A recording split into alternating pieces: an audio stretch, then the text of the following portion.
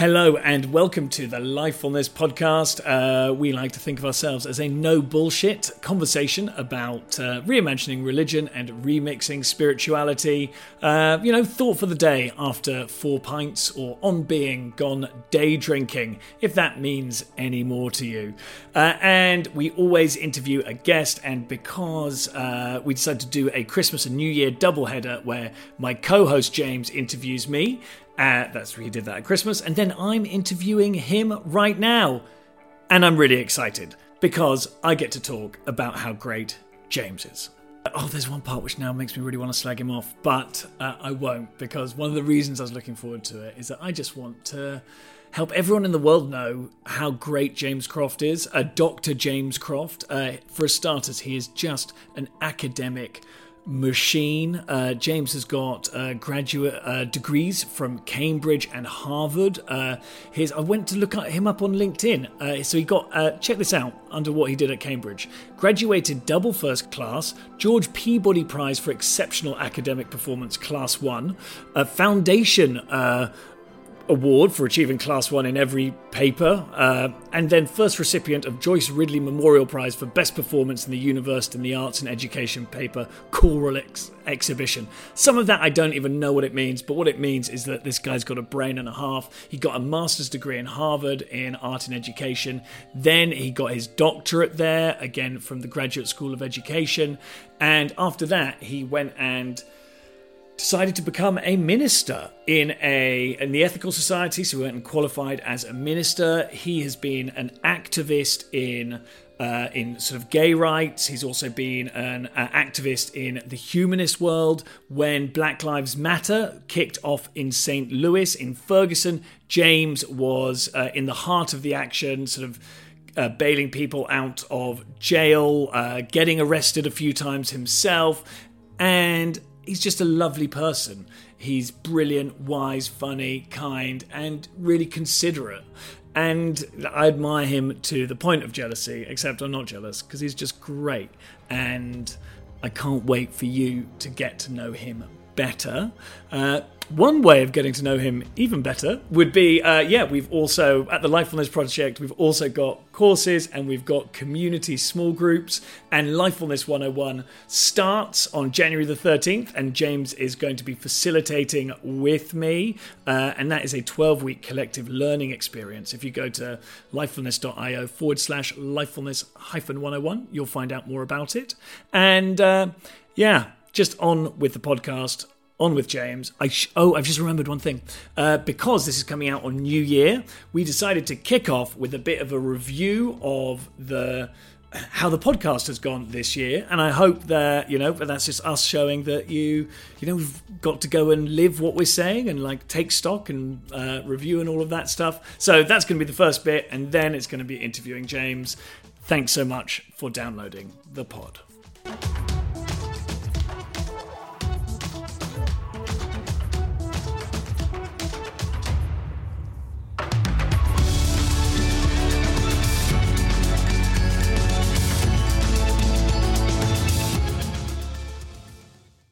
This is our New Year's episode. Before we go and interview James, we're going to do a bit of a reflection on the year that has been.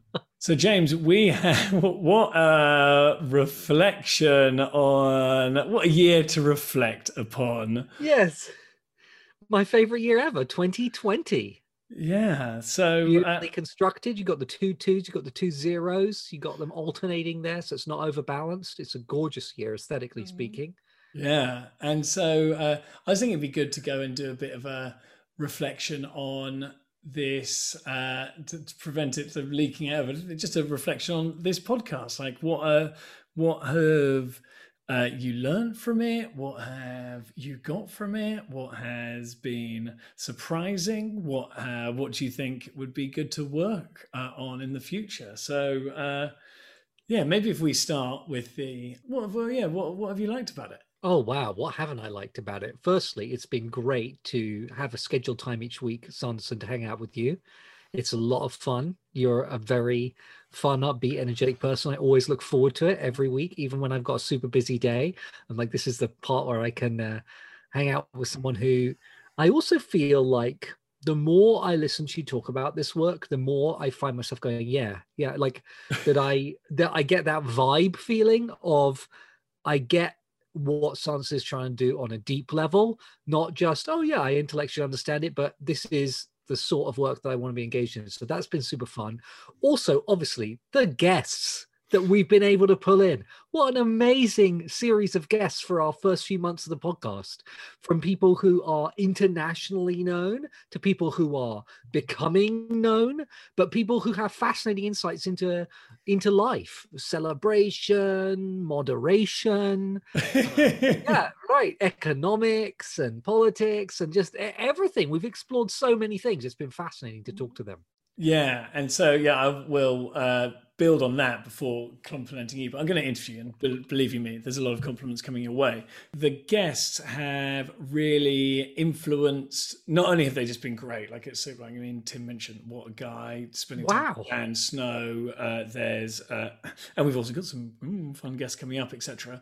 But then like have really gone and also explored the ideas within it, like actually, so on one thing, my conception of changing the world, I always knew that one part of that, so that's our translation of evangelism, which is obviously a really important part of congregational communities, particularly sort of Christian and Muslim ones. But there's a bit that translated it to changing the world, but then now I've actually realized that there is something about speaking about what you believe in, which is important as well. And that there's actually something which is transformative in the act of communication as a way of saying, I believe this, the rest of the world. I put this out there to the rest of the world. In the previous podcast, I mentioned that I was going to sort of I'm in touch with a theatre director to help me with my social media stage fright, which is, but a part of that is because I sometimes find it hard to just go, no, this is this is what I dedicate my life to. I think it's really important. I see the change it makes. And yet there's some parts of social media where I just can't really say that. I'm sort of the reverse of virtue signaling. I'm like virtue unsignaling. And there's all manner of, for instance, celebration, which was the translation of worship. I think that contemplate, that part is really important. But then going back, just it's been super great to work with you. But we're going to get into that a bit more. And then in the new year, then what would be your on your sort of either your resolution or what you'd want us to be able to do with the podcast? Well, I think that one of the things we've already started doing is getting a clearer idea between us of the flow of us as co-hosts. And I think that's been really, really developing. And I really think that we can continue to develop that until I think many podcasts take a bit of time to cohere into what will be their final form. And I think that we might still have some things to work out until we really get the form that really works. But I think we're definitely along the way. So that's one thing I think we can keep working on. I also want to be more, contrary to popular opinion and belief about myself, I am not a good self-promoter. I actually hate talking about my own work. I will talk about other people's work endlessly, but I'm very hesitant to promote my own stuff. But I'm trying to get better at that. And that's one of my resolutions for the new year, is getting a personal website up and being more conscious about saying, we've made a good thing. We think people will like it. Here it is. Yeah, that's quite interesting. This started, by the way, if this is your first one we're listening to, we don't kick off everyone by reflecting on the podcast. This is our new year. It's the holidays. It's the new year. And this started off as a book. And I remember when we were sort of writing the book, there's times I was like, we've both committed our lives to adapting the congregational community in a way that everyone can join in, because we think it's the right thing to do with our lives. And yet we're hedging around it, talking about it as though do this if you want. We think it's the most important thing there is. And right. Yeah. So there's definitely a part of that, of really sort of being able to communicate my own, and I think our own, excitement around it. And then for me, a big thing is the community aspect of it. of really, like, there's been, people have been applying, and I've been having conversations with community members who are joining. And I just saw that there's someone who's been quite supportive online who said that she wants to join. And That's amazing. yeah, and so like really like working out how this joins up with the community in a really meaningful way. And then there's also just another one, which is like wanting to be able to get like more community voices involved somehow. I don't yet know what that would look like, but that would be something which is really great to go and hear like what's happening in people's lives around lifefulness, and sort of being able to celebrate the community and go and hear what it looks like in practice. Remember when we interviewed John Vervaeke and I asked him, so what are we, like, John Vervaeke, amazing guest, we love him, we really want him back on. Awesome. It was a wonderful conversation. And I will say this to his face, was just like, and he like gave this amazing theoretical explanation of the meaning crisis, how like it's like how it derives from cognitive science, how it like where it's how it's evolved from our history. And I was like, okay, but what would that look like in sort of in someone's life? And then I was like, oh, okay, well, it's no mention of anyone's life. It's just entirely sort of it was very theoretical. Theoretical. That academics work at often. But that's, so yeah, I think that's one of the valuable things that I've found, is that actually a lot of these high-level theoretical ideas do have application in people's lives. You just need to make the connection. Yeah. So, well, look, those are some of our hopes and dreams for the podcast. And I mean, I'm going to do more of this, bigging you up, James, but it's been like a total delight to like start working with you during this crisis. And I'm going to save a bit of that. I'm going to actually just go and wind into the next thing to go and tell you more about how much I like and admire you. And I backed off from saying love, but I love you, man. And so what I'm going to do is that's the end of our little New Year's reflection. I hope that whatever you're looking at for next year, you're able to go and find a little time to reflect, a time to go and plan, and a time to ensure that 2021 is a lot better than 2020, which shouldn't be hard.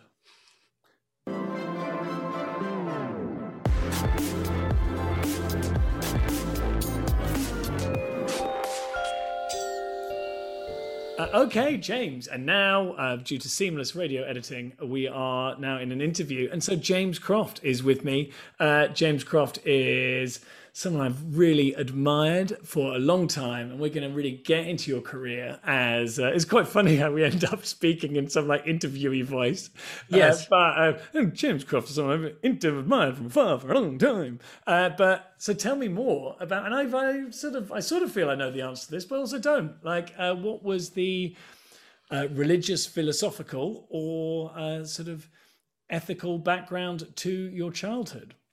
So there are some similarities and some differences between us in terms of our religious background. So I grew up in this non-religious household, no expectation that we would be religious at all. But I did go to a private school with a Christian foundation. I went to St. Paul's, which has the name because it was literally founded in St. Paul's Cathedral. And it had a lot of ceremonial Christianity, including the weekly assemblies, which had sort of vaguely Christian elements to them. But also, I was a choir boy. I loved singing. I joined all the choirs that they had, and that included the chapel choir. And that meant that once a month, I got up early and donned a cassock and sang in the school chapel on the grounds of the school. And I remember being really fascinated by it. I liked it. I liked the sense that this was a group of people coming together to talk about important things, to think about how to live life, to kind of take a time out of the week to consider how they were living. I didn't believe a single word of it. I never did. I thought it was very silly, the approach to life they were offering in many ways, not in an insulting way, but in a, like, how can anyone really believe this kind of way? And I used to argue with my school friends about it sometimes, but I remember liking actually singing the services. I appreciated the space set aside from normal life to think about the rest of life.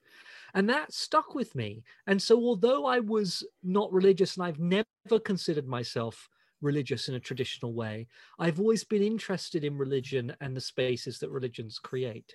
That is great. And that is going to be the tee off to the, I think, the first question I'm going to ask you once we've done the 6 lifefulness questions. And so lifefulness is made up of, it's a way of adapting the lessons of the spiritual community. So that in your own life, and there's 6 different pillars of lifefulness. And the first one is ultimate meaning. So what would you say that your ultimate meaning is?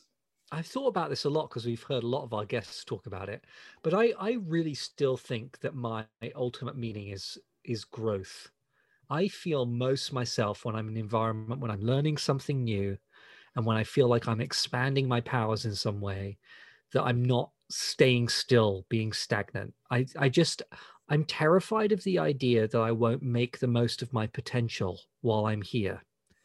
And that's my like great life fear, is kind of getting to the end and looking back and feeling like I could have done more. And so I think that that means that my ultimate meaning is the fulfillment of human potential. And if I look back at my career, it sounds weird to talk about like that, but I was a high school teacher. I then studied human development for my master's and doctorate. My first ever job was teaching Shakespeare in prisons, which really taught me a lot about human potential and how we squander it.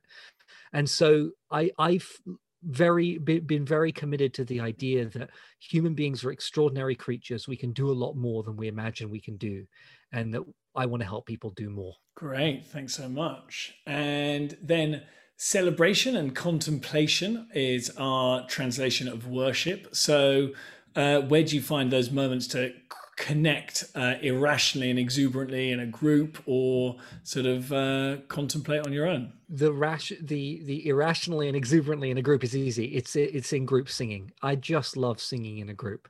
I've had my most potent spiritual experiences all are related to group singing, and I will sing in a group for any reason. I once spent 3 hours with the Hare Krishnas chanting just because I loved it, not because I wanted to join, but because the chanting itself was absolutely wonderful.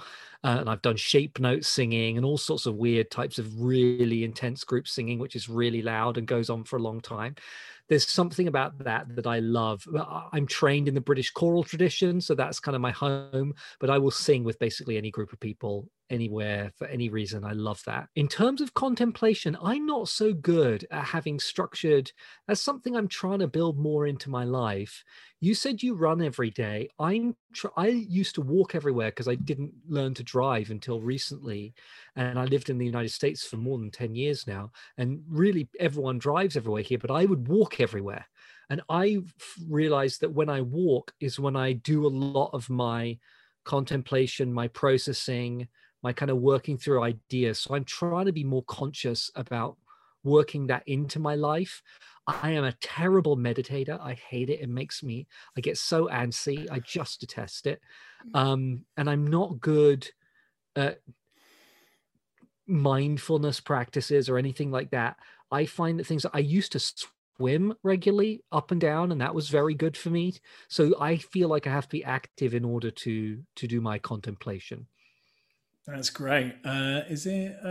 No, it's Paulo Coelho. His type of contemplation is a type of, I think it's a Zen, like archery meditation. Hello. Oh, sweet! I'll do that. That sounds great.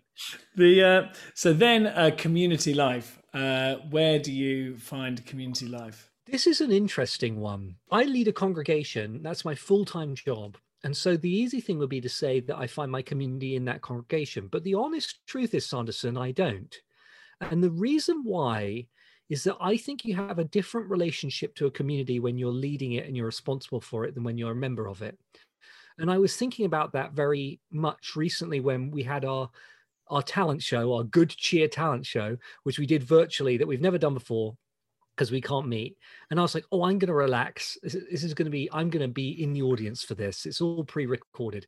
And then when I was actually running it, I was like, no, I can't relax because I've got to manage people's responses. So you can never be a full part of a community when you're leading it. And that's not against my community. It's just I have a different relationship to it than a member. And so I found it very difficult to find community in St. Louis. I had it in Boston when I was studying there, when the sort of academic community, the people who are also there just to learn and to discover new things, that's kind of where I come alive. And I don't have that because I'm not in academia and I haven't been able to find a group of friends who recreate that for me. So right now I'm feeling a bit lonely community wise. There is always much more when we were able to meet in person, but there is a sort of solidarity in being part of the gay community that I've always found very affirming. Well, not always, since I came out 10 years ago, but very affirming, because there's something about that shared experience that brings people together in a really magical way. The feeling that you can go to a gay bar anywhere in any city and not know anyone, but actually still know people, is very, very affirming. So I find that a strange sort of community. But in terms of I would like to be back into sort of academic community again, because I think those are my people. I feel so happy on university campuses. Like I could spend my whole life on one. So I'd like to find that type of community again, because I don't have it right now. I think that's probably something I've learned. Like, if you start a community because you want community, ha ha ha, joke's on you. Yes, it really is. It really, that is a real unfortunate thing. So then the next one is personal growth. Like, what are your areas of personal and psychological growth at the moment? Right now, I think there are two. The first is my kind of lifelong battle not to be obsessed with whether people like me, and allow other people to determine my worth for me depending on whether they like me. I've always been a people pleaser. There are definitely deep roots about that I talk about with my therapist, but probably not with the people who listen to the podcast. I've got some things in my past that I'm dealing with. Part of it's about, being a closeted gay kid in an all boys private school in London. Like that's Yikes. There are some issues there about dealing with self-hatred and doubt and things like that. So that's one thing that I feel like I've made a lot of progress on in the last few years. Great therapist, wonderful husband who is he's like a rock who helps structure everything in my life. If I'm like the chaos agent, he is just the totally constant like structure that keeps me grounded. And he's really helped me not care what other people think in a certain way, in that not allow it to define me. So that's a big thing. And then the other one is professionally. I have been serving my congregation as one of their two clergy for more than 6 years now. And you want some goddamn respect. Yeah. I want them to fear me. Enough of this loving me bullshit. But terror. I want absolute pant-wetting terror whenever I walk down the hall. But in June, I took over as a senior clergy person. And at the same time, because we were closed, we didn't hire a secondary person. So it's been an interesting time to like lose half your leadership team and lead people through this pandemic. And there's always a sense, at least with me, when I take on a new thing, that I don't know what the fuck I'm doing. I'm just faking it. And I realized this past couple of weeks, I thought back on the last 6 or so months since June when I've been leading the congregation solo. And I actually thought, I'm not faking this. I'm actually doing it. I'm actually good at this. That it's not that I haven't done anything perfectly, done anything like not perfectly, but I realized that I am good at this work, at least at many aspects of it, and that I'm doing a good job leading this community through this unprecedented time. And I'm just allowing myself to accept that. And I feel like that's good growth. Oh, that's great, mate. I swear to goodness, like, I love the way I've sort of announced I want to have a place where you can like swear and like just be real. And I just said, I swear to goodness. Who am I? I'm a 70-year-old sort of outraged Republican voter here. Trying to trying to work through the desire for other people to like you and having a touch of imposter syndrome. I have a feeling there's going to be a lot of nodding heads here. And then serving others. How do you serve others? I think that is what I feel like I do with my community. Like the congregation, I think congregational leadership is an act of service. And I think it's a lot of giving to other people, often giving a lot of your time. It's a lot of work, but also a lot of your emotional vulnerability in at least two ways. Firstly, because people reach out to you to talk about some of the difficult things that are happening in their lives. And I find that you can more easily make a connection with people when you're willing to be vulnerable about the difficult moments in your lives. But also, I speak regularly on Sundays in our equivalent of a sermon. And those always work better if they're personal and you're willing to open up about yourself. And so there's a lot of giving. Like I remember very vividly when I gave a talk about the soul and whether the soul exists and how we should think about soul and soulfulness and all this stuff. And I wove in the story of my father's death and how that happened, and thinking about how much do I want to share about that, and how much is it appropriate to share, and how much is it going to bring alive this story and help people connect. And ultimately, I kind of think you just kind of share everything. You just give and give, and then people connect with it. They really, really connect, and it moves people. So I think that is an act of service. Also, I'm an activist. I do a lot of protests, try and go down to the state house to testify in favor or against certain pieces of legislation when I can, and other forms of activism. And that was a major way that I tried to be of service to my community, particularly after the Ferguson uprising, after Mike Brown was killed, which was very soon after I moved to St. Louis. So that was a big deal. Yeah, and we're going to dig into that later Oh, on. And then lastly, sort of changing the world. How do you sort of see your work and what you're doing as, making the world as it should be? Well, I'm an unapologetically evangelical humanist in the sense that I actually do think that it's perfectly acceptable to go out and try and convince people to change their mind and live a different way. I am just, I don't have any embarrassment about that at all. And so I've been arguing for many years since I first started doing, when I was a grad student, doing kind of public speaking on behalf of the humanist community in America. I was going around trying to convince these little groups, you have to use more music, you have to use more art, you have to use more storytelling, because that's what connects with people's emotions. It can't just be this dry, rational, why Bigfoot doesn't exist. Like, okay, that's great, but you really need to connect with the things that move people and the things that they really care about in their lives if we're going to become a bigger movement. And so my form of evangelism, I really want to make a beautiful, emotionally compelling humanism. And one thing we've done recently is we've released this little free ebook called The Magic of Humanism. It's really great. You can get it on the Ethical Society of St. Louis's website as a free PDF. And the reason I did that was as like a proof of concept of these ideas can be expressed beautifully in a well-designed, really well-produced, gorgeous photography, simple but evocative text, in a way that the best religious institutions present their ideas. And I just hate the aesthetic gulf between much of the secular world and much of the religious world, which has banging music and absolutely great literature. Like the pamphlets are so sumptuous, and the experience when you go to a Christian megachurch is like you've got this amazing music and everyone's so happy and somehow everyone looks beautiful. It's like the whole thing is so well produced, and I want that for my ideas. So that's kind of how I think about evangelism from my perspective. Oh, well, look, hey, that is great.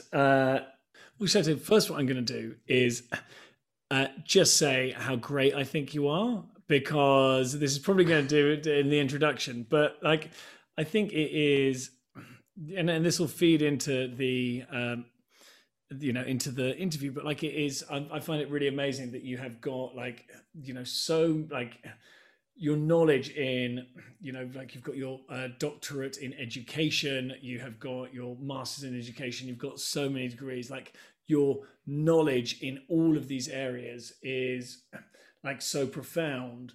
But then also what I really like is that it is then coupled with like you're really willing to explore different ideas. And I think you and I sometimes come from a slightly different place of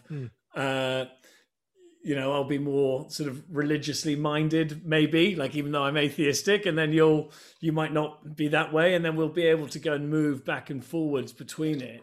But then it's also like with all of the education you've got and like all of those big fancy degrees behind your name, like it would make perfect sense for you to become a pastor if you were going into the Christian world, because there's goddamn cathedrals you can join, and there's mega churches, and there's very much stuff which can go and absorb your skills and knowledge. And so like you've got to really believe it in order to, and this is nothing against the Ethical Society you've gone and found, like it's an amazing community, I'm in awe of what they do, but just that world itself of like non-religious congregations is so much smaller, and it's just something that I really admire about what you do. And so on that topic, from that is I really wanted to go and find, you just mentioned there, you'd love to have that for your ideas. To your mind, what is the perfect church of humanism, lifefulness community?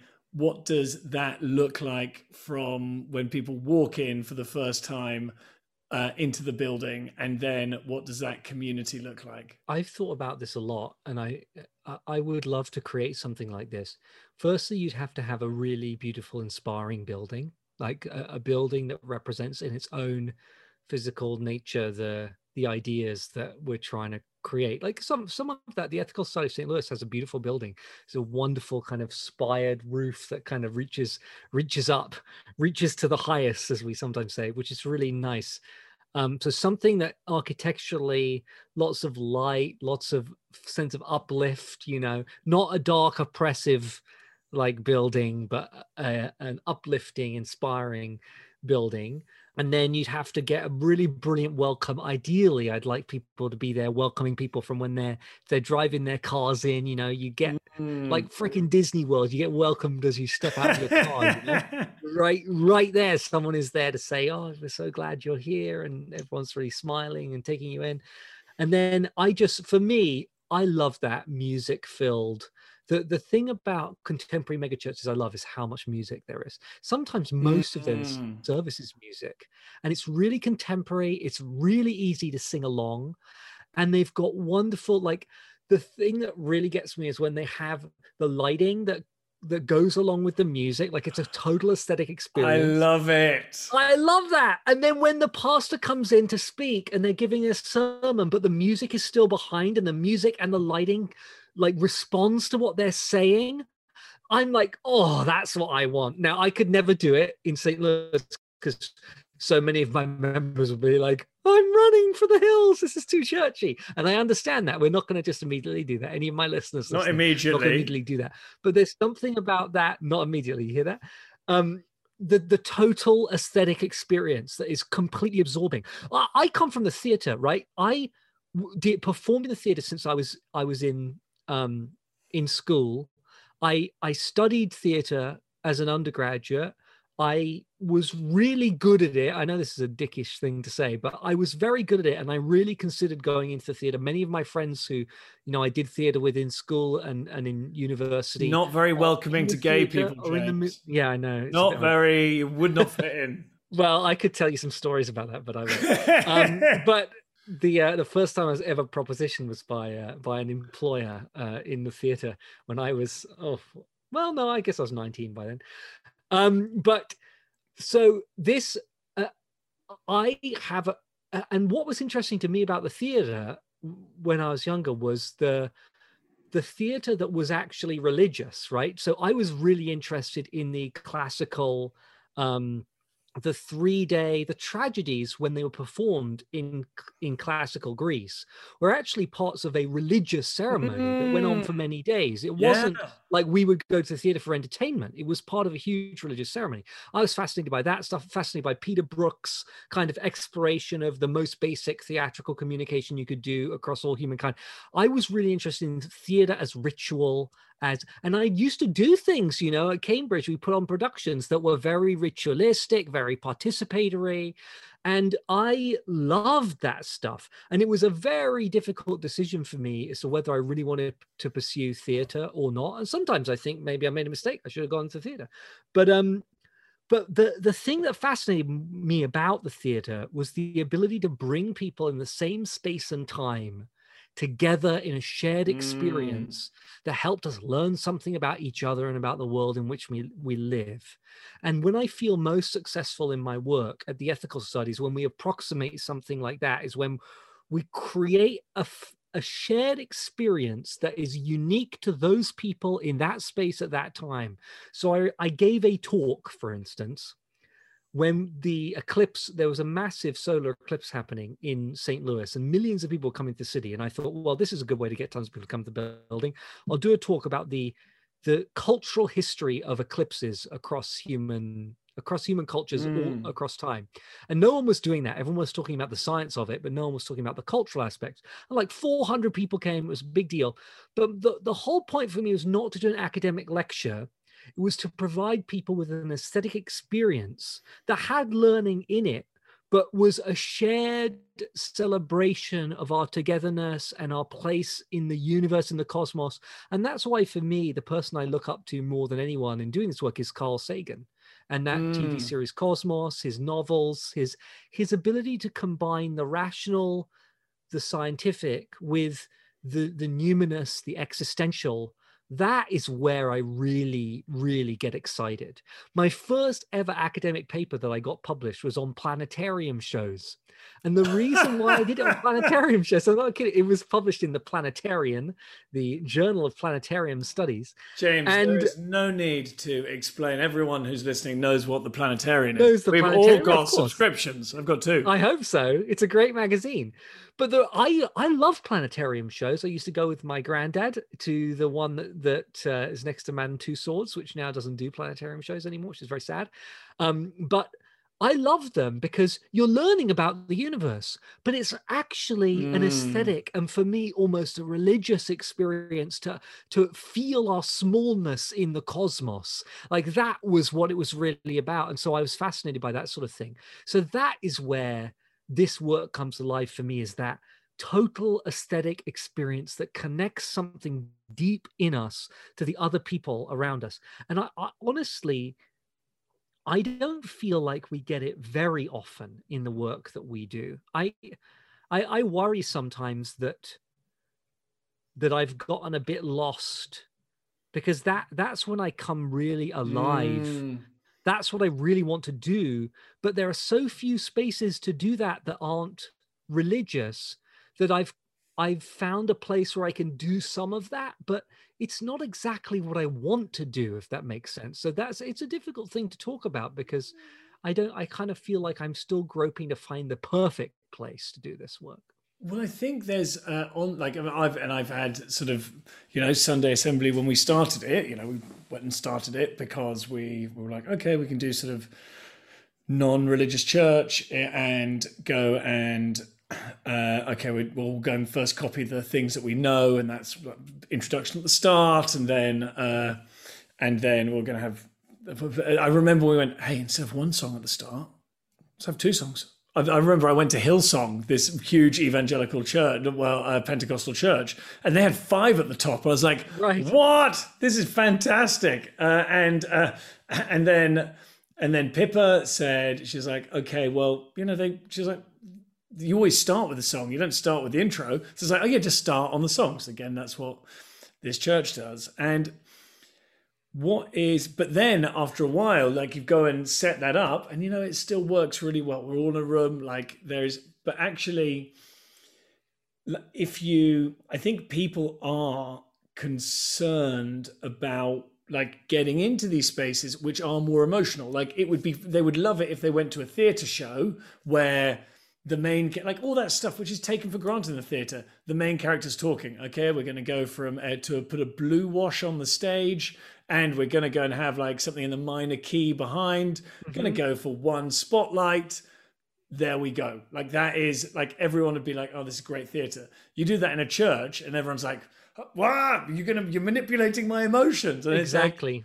But it's also, there's this really interesting. I often think it's like if you go to a gym, you sign up in order to be manipulated into doing the thing that you want, right? Yeah, right. And it's not manipulation. Like this is such a fear of so many people that I find in the United States, particularly, where religion, particularly Christianity, is much stronger and more hegemonic than it is in the United Kingdom and most Western wealthy democracies. But so many people who are not religious in America they are very afraid of anything that feels like a church, because they feel like once you Mm. start turning on the music, once you start using the lighting, once you start engaging emotions, they're being manipulated. They're being puppets pulling the strings. And I get the feeling of that, because your emotions are very powerful and they can move you places you didn't expect to go. And so you're not necessarily entirely in control of your own experience. And they want to sit back from the experience and rationally analyze everything as it goes on. Do I agree with that? Do I agree with that? And I find myself doing that a lot of the time. But when we try and use emotion, we're not manipulating, we're communicating. We're communicating in a way that helps people understand big ideas. And my belief is, and I think that the way we've moved our programming in the Ethical Society and the impact that's had on the people who are coming to us demonstrates this true. There are far more people out there who want to give up something of themselves in order to engage in a communal experience than people who are afraid of it. And that we've been mistaken into only catering to the smaller group of people who are really afraid of that, and we've missed the massive group of people who are not really religious but who still want to be part of something bigger than themselves. Yeah, this is the sound of two podcasters agreeing with themselves. Though when you said it's not manipulation, it's communication, sounds like something the propagandist in chief would say from somewhere. No, it's very different. And well, I mean, that's a piece of master communication in inverted commas there. And then one thing which I have, like you mentioned it, like that feeling that you get of when you're singing. I'm always fascinated to find out about like what that is, and so what I really want to do is like find out like genuinely what is that feeling like, how do you experience it, that feeling of like the spiritual, the divine, that like, and how do you feel it, and what language do you put on it? Okay, so there are different levels for me, and there's just singing in a chorus, like any like choir rehearsal. Oh no bullshit! Type. I'm talking the stuff when you're just like, but you want the peak. Who am I? Like, what is? I am this, but I'm not this. I don't exist. I exist more than ever. I'm gonna take you to a moment when I think I was about 16, so coming to the end of my schooling, and I was singing with a group of friends. We had a 4-part harmony group. It was called ingeniously Four Voices. And we were doing our first public performance because we'd just been put together. And it was a small little concert in our new music school on the grounds of the campus. This is sounding so privileged as I say this. Yes, we had a music school. And it was in the foyer.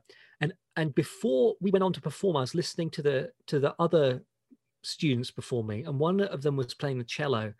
And while he was playing, I just had the most extraordinary experience. I was like kind of looking around at all the people watching this and listening to it at the same time and kind of flowing with the music. And then it was like, it really was like some barrier between myself and other people just fell away. And I felt like I was connected to everybody else, but it wasn't really I was connected to everybody else, because there wasn't a me and an everybody else. There was just a big sea of everything, and I was part of the big sea of everything, and I was at the same time massively bigger because I was part of everything, and massively smaller because I wasn't really in existence at all.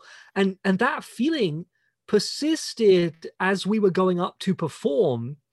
And then I kind of did this performance in this rapturous way that I remember when we started, we just the choir master, the conductor, gave us a starting tone, and we sang our starting tone, and that's all we sang, and the whole audience was like, "Oh."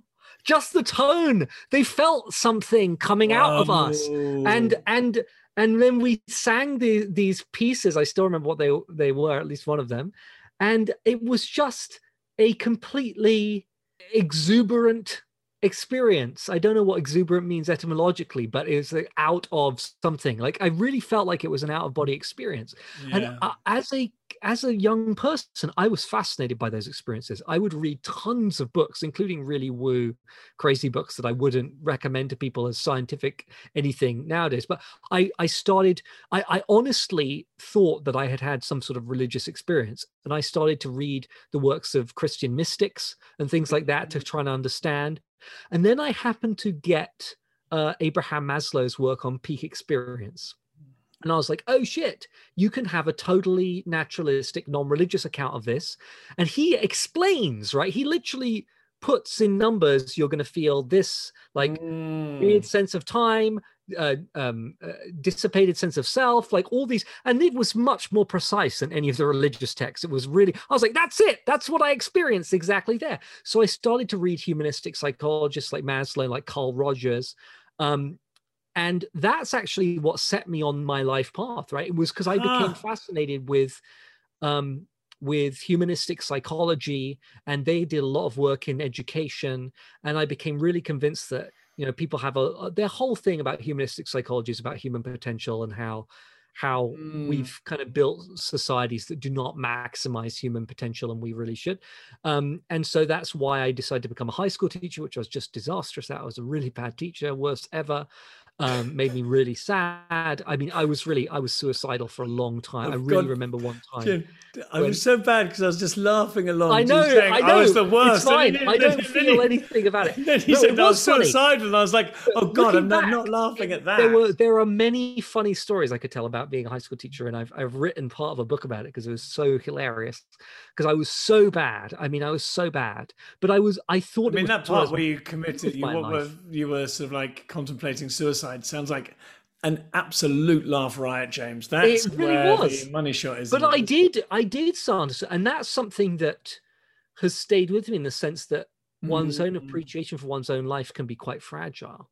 Because I remember one day I hated going to school when I was teaching, and I was standing at the stop and I was just willing my train to be late. Like I was like, please be late, so I don't have to go to work.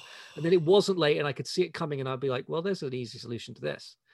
And I really thought like, oh, I can just step in front of the train. I would stop it. And then I was like, oh shit, I'm really in trouble. I need to go speak to someone. And I did, and I got through it, and I finished my training program, and I actually did it. Teach first. My training program graduated me with distinction, which shows you what absolute bullshit that teacher training program is. Teach first, commit suicide second. That's the classic catchphrase. That would have been great for their PR, wouldn't it? But I really, that experience really set me on a path of being fascinated about the kind of higher reaches of human capacity. But I really also never wanted to lose my mind, right? I was really clear that there's a lot of bullshit written about this, and I didn't ever want to succumb to the bullshit or write any myself. And that's a difficult tension because I want to be immersed in these wonderful experiences, but I also want to keep my critical distance. That's very difficult to do. You can't do it at the same time. So that's an interesting tension within my approach to this one. Can't you? Maybe you can. I don't know. I don't know if you can. Like, I've had some amazing experiences of just giving myself over to the experience. Like, I remember you were talking some time ago, or we were talking together about your time in Edinburgh. And when I went, and I was in university, and we did a show in Edinburgh called Stalin the Musical. And I went to a ton of shows. I was so into theater at the time. I went to 47 shows. Wow. While in the month I was there. I know because I had a notebook and I wrote about every single one of them because I was a huge nerd. And one of them was called The Paint Show. And it was a participatory performance thing. You all put on these white kind of boiler suits as you went in. And then there was these strange creatures that emerged out of paddling pools and stuff. It was really kind of like a rave. And they had these colored paints, and you painted yourself, you painted other people, and you danced around to the music, and you interacted with these animals. And I just remember going totally wild. Like I just vanished into the experience. And I love that. And I think a lot of people who know me now will be very surprised by that. They would think that I'm kind of, because I can be very analytical. People Mm. think that I'm kind of closed off from my emotions, and I'm like, you don't understand me at all. It's just a total difference in I can be like very analytical when I need to be, but what I really want to be, I really want something that is good enough and convincing enough that I'm going to give myself over to it. And so I feel that tension in myself a lot. I've got a note here where you said and it was earlier when you said, oh no, that's you're terrified of not making the most of life. But there seems to be a bit of a fear in you of giving yourself over to things as well. Like Yes. you were speaking of that, yeah, you could do that, but then you'd go and lose a part of yourself that you wouldn't be able to, you wouldn't be able to have that rational part of yourself. What does that, like, is that true? Is there like a sense of fear? I think there is some. I think that's something I've been thinking about recently, which is that I think it might be a fear of other people's judgment, or I don't know what it is exactly. I've always been worried that I could do more if I wasn't afraid of what people's reactions might be, or afraid of failure, or afraid of, but people look at my life from the outside and say, what are you talking about? You're doing exactly what you want in life. You're one of the most, people say you're one of the most productive people I know. And I feel like I'm fucking lazy. Right. So I'm looking at my own life from the inside and be like, what are you talking about? I just play video games for 10 hours. I do know that I work very fast in terms of when I put my mind to something and I want to complete it, I can finish in a short amount of time what would take many people a lot longer. And so that my therapist is trying to encourage me to be okay with that and just accept that that's how I work. But I do wonder sometimes, well, what if I just work like that all the time? Like then I would be incredibly prolific and I would have written 10 books and maybe I'd be happier. I think though this fear question, I don't know. I think part of it is I want to do the right thing. The reason I ultimately decided not to, I had a place at Central School of Speech and Drama and I didn't take it and I went into teaching instead. And part of the main reason was I feel like I need to give back to the world that I feel very privileged for the education I've had, the upbringing I've had. I think I need to give back to the community, that I have a responsibility to other people to be an offering to others who didn't have the opportunities that I had, and that to go into theater would be selfish in a way. It would be something that I really wanted to do that wouldn't necessarily give back to the community. I think that's bullshit, by the way. I think I was totally wrong, but that's how I thought when I was a teenager about it. Do you think you're still wrong now? Would you if you knew then, would you go into acting now, do you think, if you knew it? It's so difficult because I think I now realize that the way you really reach people is through story and art and not through rational argument and ideas. That fundamentally what shapes our culture and society are myths and stories that we tell each other about how the world should be, and theater and movie stars and people like that are storytellers. But I also was pretty smart in that a couple of things I realized, which is that only a tiny fraction of people who go into the arts actually get to do the sort of art they want.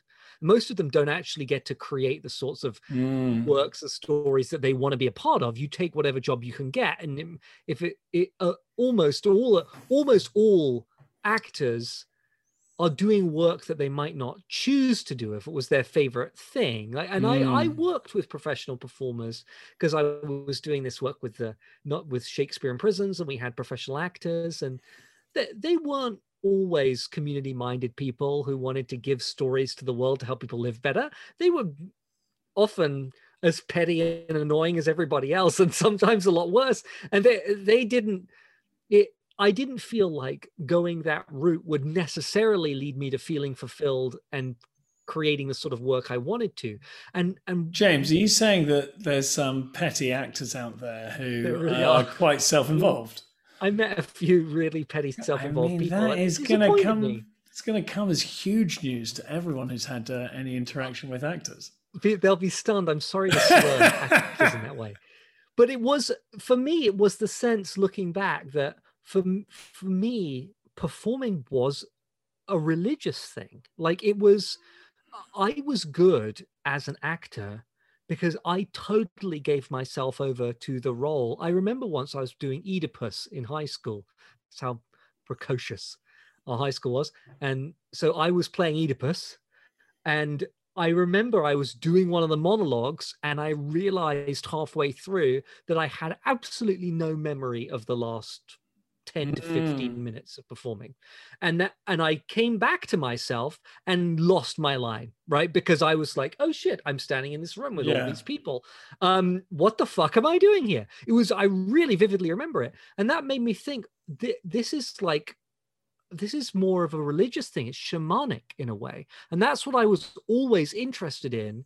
And so sidling towards religion in the way that I've done, it makes total sense to me. So I don't know that I would make that choice, but you can do it in the other way, right? You can get into the theater like someone like a Peter Brook did and go towards religion through the theater, right? You can go a lot of ways in life, but I'm happy with where I am. But I do want to keep moving towards where my real passions are, because I feel like I haven't quite got there yet. I'm very comfortable and fulfilled in the work I'm doing, but I'm not quite feeling as connected to my core drive as I would like to be. I know that's a very privileged thing to say, but no, it's the truth. I think it's really interesting that, like, one of the reasons I wanted to get into this idea of experience and the divine and the sort of, you know, the high, there's moments when you're connecting to it in its utmost, is I'm not sure that when I like I was quite surprised in this conversation how central that is to you in a way, because actually when we sort of talk about it, like it's previously, I'm not sure that has come up, because you are you've read a book or two, you're sort of very conceptual, you've got able to piece together the ideas, but speaking about like that incident when you were like, sounds like there was a sort of peak experience, which is at the heart of like this change in direction of like understanding of Maslow, and then like these sort of theatrical experiences, and the importance of the experience of the congregation. That is, it's just really like it's a physical thing. You are, and it's about losing a lot of stuff as well. That's something which, like, in talking about it, has really come over as well. I'd be quite interested now sort of to go and connect those two.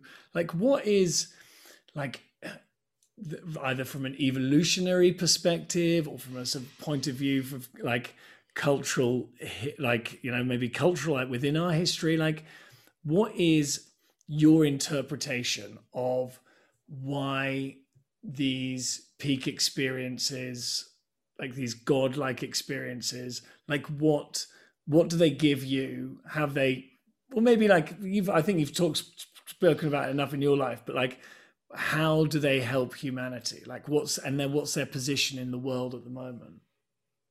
That's a really profound question. So I want to first speak a little bit to that part you pointed about, because I think a lot of people don't see the part of me that we've been talking about here. And I worry about that because it means that I am a bit disconnected from what I really want to do with my life and what I want to connect to.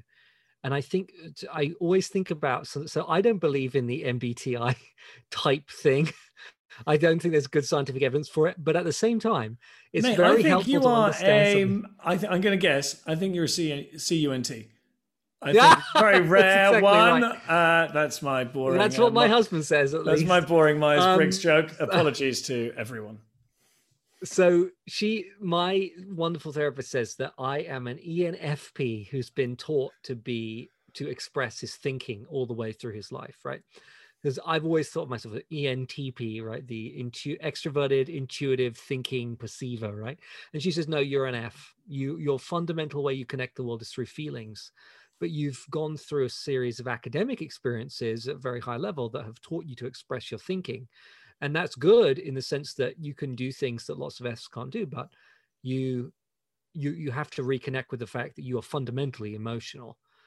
And she's totally right in the sense of my immediate response to things is intuitive and emotional, right? I have very strong intuitive emotional reaction, which helps my leadership a lot because I have a real good sense immediately of whether something is a good or bad idea, and whether I can explaining that is post, but I can do it, but it's after the fact. And I think that one of the areas of major dissatisfaction in my life right now is that I'm stuck in certain work settings, particularly, I always talk too much publicly about this stuff, but whatever, particularly our national movement has put me in a place where I don't feel like I can really connect with it emotionally and with my full self. And I feel like I've And had by to be very national movement, critical. explain to people who... Yes, so the Ethical Society of St. Louis, the congregation I lead, is the largest of a collection of humanist congregations in America that is united under an umbrella called the American Ethical Union. And they're like our national denominational body that kind of supports and gives direction to all the ethical societies. And so I have colleagues, other clergies of other ethical societies. And I feel like I haven't been able to be my full self in that space really at all.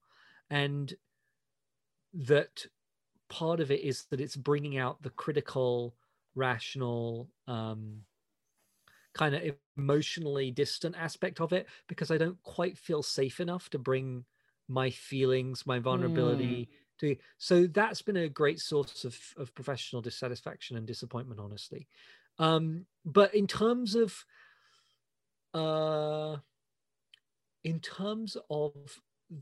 the centrality to humanity of these sorts of religious, spiritual, ecstatic, existential experiences, whatever you want to call them, I don't know that I've read an account which I really felt was really convincing of like, I was like, oh yeah, that makes total sense as to why human beings have these experiences. I'm totally convinced that they are natural human experiences, that we're not connecting with anything outside ourselves, that this is something that, well, except the community of people, like natural things outside ourselves, like nature and other people, etc. But we're not connecting to something on another layer of reality. We are experiencing a psychological phenomenon that's generated by our own bodies, like the tons of drugs that are always running through our own bodies and created naturally by it and things like that. And I think there's lots of evidence for that. I think the best evidence is that you can induce these experiences through pharmacological intervention or even through transcranial magnetic stimulation. So you can literally like turn parts of people's brains off and make them have out of body experiences. It's fascinating. My suspicion is it must be something to do with building community and bringing people together to feel a sense of commitment to a collective, because these experiences for me have always been communal. They're when I'm singing together with other people, when I'm dancing together with other people, or that strange sense of community you sometimes have with the whole cosmos, when you feel like I am part of all, which I have sometimes had. I have to say, I don't know if you're the same person. I have those feelings less and less as I get older. Maybe it's because of age. Maybe it's because I put myself in a situation where I'm not having them. I do some less gay clubbing than I used to. But me too, James. Me too. I know, Sanderson. It's sad how that happens, isn't it? Yeah, there's. I think it's just like that question of responsibility, isn't it? I think that's, and then you go and look at why people would go to a congregation. I've heard someone describe Pentecostal churches as mysticism for the masses. Is that you can be a 45-year-old accountant in Charlotte, and you can go to your local megachurch and you're going to have like a transformative experience, and then you're going to learn how to pray and you're going to get in touch with it. And so that's why I think those systems work well, because they're like, this is something which is really important to humanity, which is where we started this. And then these are actually structured ways that you can get in touch with it. I guess there's so many different like ways to, like for me, that feeling of being like, there's certainly an explanation, which is that it's really useful as a community for people to feel that, because in a way that feeling that you described when you were singing in St. Paul's is also true, right? Like we are all connected. You are very small. Yeah. You are very big. You are, and that is that is definitely true. And there are, like, it helps us if large groups of people feel that together. So then you're like, oh yeah, like I'm super fucked off with you 2 days ago because you borrowed my club and then you didn't return my club. This is a conversation between two cavemen, and so you can see that there is actually a truth about who we are, which obviously having an ego is useful because it's sometimes useful to think of yourself as a person who is doing a thing, and this is mine, that's yours. And so, and then I guess there is another one where there's a type of knowledge which is held in those moments, which again, when we're in, like, whether you might call it our ego brain, when we're in a certain type of rational brain, is good for one type of thinking, but you go to a place where you can go and connect with that and you're like, oh no, that's right, that's wrong. Oh no, actually this is right for me. This is the place where I've got to go. And that, but you can only access it by doing a certain, like, sequence of events, or there's certain types of experience, and it can be together, or it can be you go and eat the mushrooms which grow out of that bear shit, or you go and stand by the waterfall and you don't eat any food for 2 days, and then you also go and get in touch with it. And that's that's just like a different type of thinking as well. There's like different insights you get from it. And I think the part where I'm really interested in is then how the interpretation that you put on those experiences goes and sort of like ends up making them more or less useful to you. Like if you go raving, I think like I went raving when I was in my teenage years and until quite a few years after that, but later, like when I was 18 or something. But because I already had this outlook on life, which is, life's like fantastic, it's amazing that we can be here.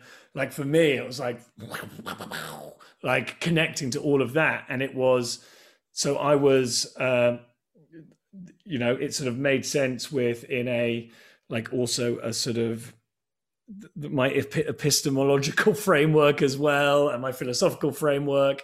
And if you are, there's that famous thing when William James, I think it's William James, speaks about people doing magic mushrooms, and there's a load of these, like, of the people who took magic mushrooms who were religious, 12 of the 13 people who took them ended up becoming ministers because they had that experience. And like, oh shit, I just chatted to God. And so again, that was their lens that they put on it. So it's like a lot of it is like trying to make these feelings important again, but like in a, like that they're a fundamental part of being human, that you can learn so much from it yourself, that as a community sharing those together isn't a distraction. It actually gets to a place which is more true than so much of the rest of our life. Like, so much of the rest of life is us trying to get to that place, and that they've got so much to teach us. Yeah, I mean, I think it's a huge topic you're opening up, but the thing I take from it is that some of the kind of religious experiences that we discuss, the experiences that are often interpreted within a religious framework, firstly, are human experiences that anybody can have, that this is exactly what Maslow said, people will interpret it based on their current beliefs, but the experience is primary, right? And that's, I think, relating to what you're saying about William James and the ministers on mushrooms, which sounds like a great podcast, and shit, someone should do that. But also this sense that there isn't necessarily a distinction between these sorts of ecstatic experiences and truth. And that actually they can be routes to getting at things that are genuinely true. Not true in a kind of hyper-relativistic, true for you, but not for anyone else sense, but actually are real insights about your own life and about the human organism. And that, for me, gets to the heart of one of the things I've always wanted to do with this work, which is that I want a true religion.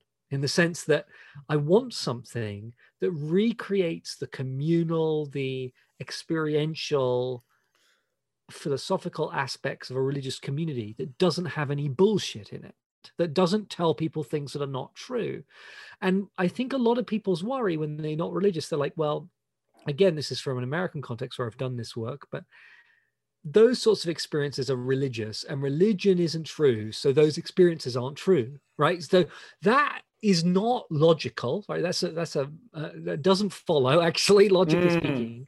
And it means that people allow religious organizations and traditions to colonize a lot of experiences that are just human experiences. So I literally have had arguments with people within the sort of broader atheist humanist movement in the United States about group singing, right? With some of them saying, no, group singing is a religious thing and we shouldn't do it because it makes people feel feelings and that overthrows your reason. And I'm like, are you mental, God, frankly? No blowjobs from your partner either. Otherwise, you won't be able to rationally engage with who's doing the shopping. Right, exactly. It's like group singing almost certainly predated any explicit religious conceptions. Religions just took that because of the experiences that it gave people, and it used that for its own purposes. To say that group singing is now inherently religious is to give them a significant and beautiful part of what it means to be a human being, and to cut ourselves off from a part of our own humanity. So a lot of this for me is to reclaim our entire humanity, including the weird esoteric bits, but just in a clear-headed way, so that we don't have to add a lot of religious bullshit on top of the human experience. The human experience is enough, but we have to take all of it in the round.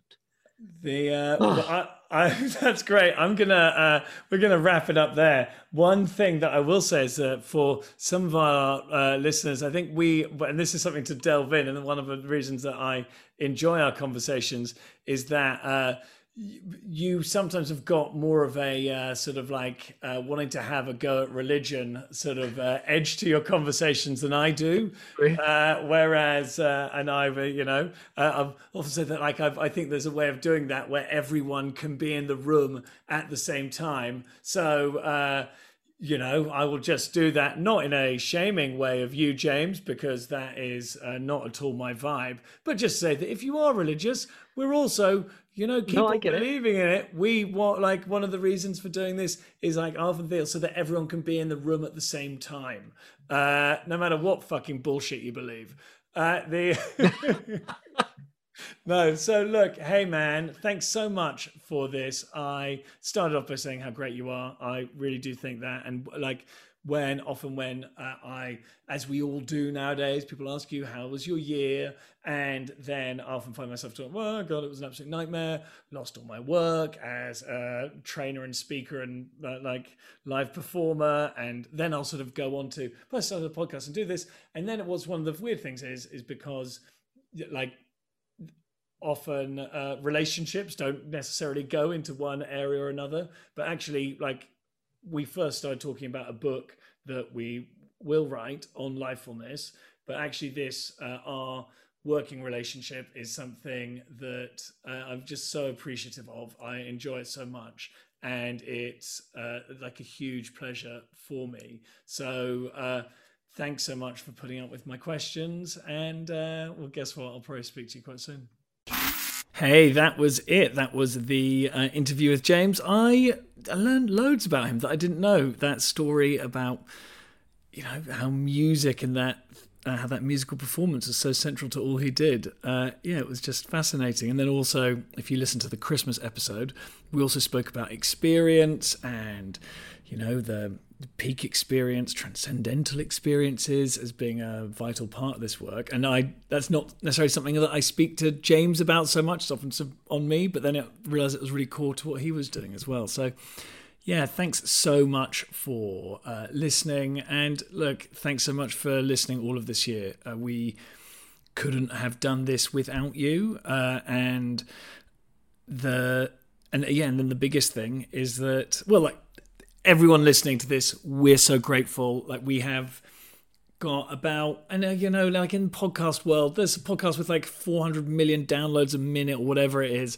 But yeah, we're sort of regularly getting 1,500 listeners a week, which I think puts us in the top 20% of podcasts, which is great. Like, we're really pleased with that. We only started recently.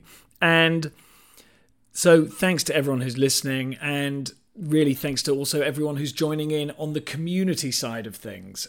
We started the podcast before there was a community, but what I'm loving is that, yeah, there is now a group of people who are in connection and in communion with each other, sort of putting lifefulness into practice.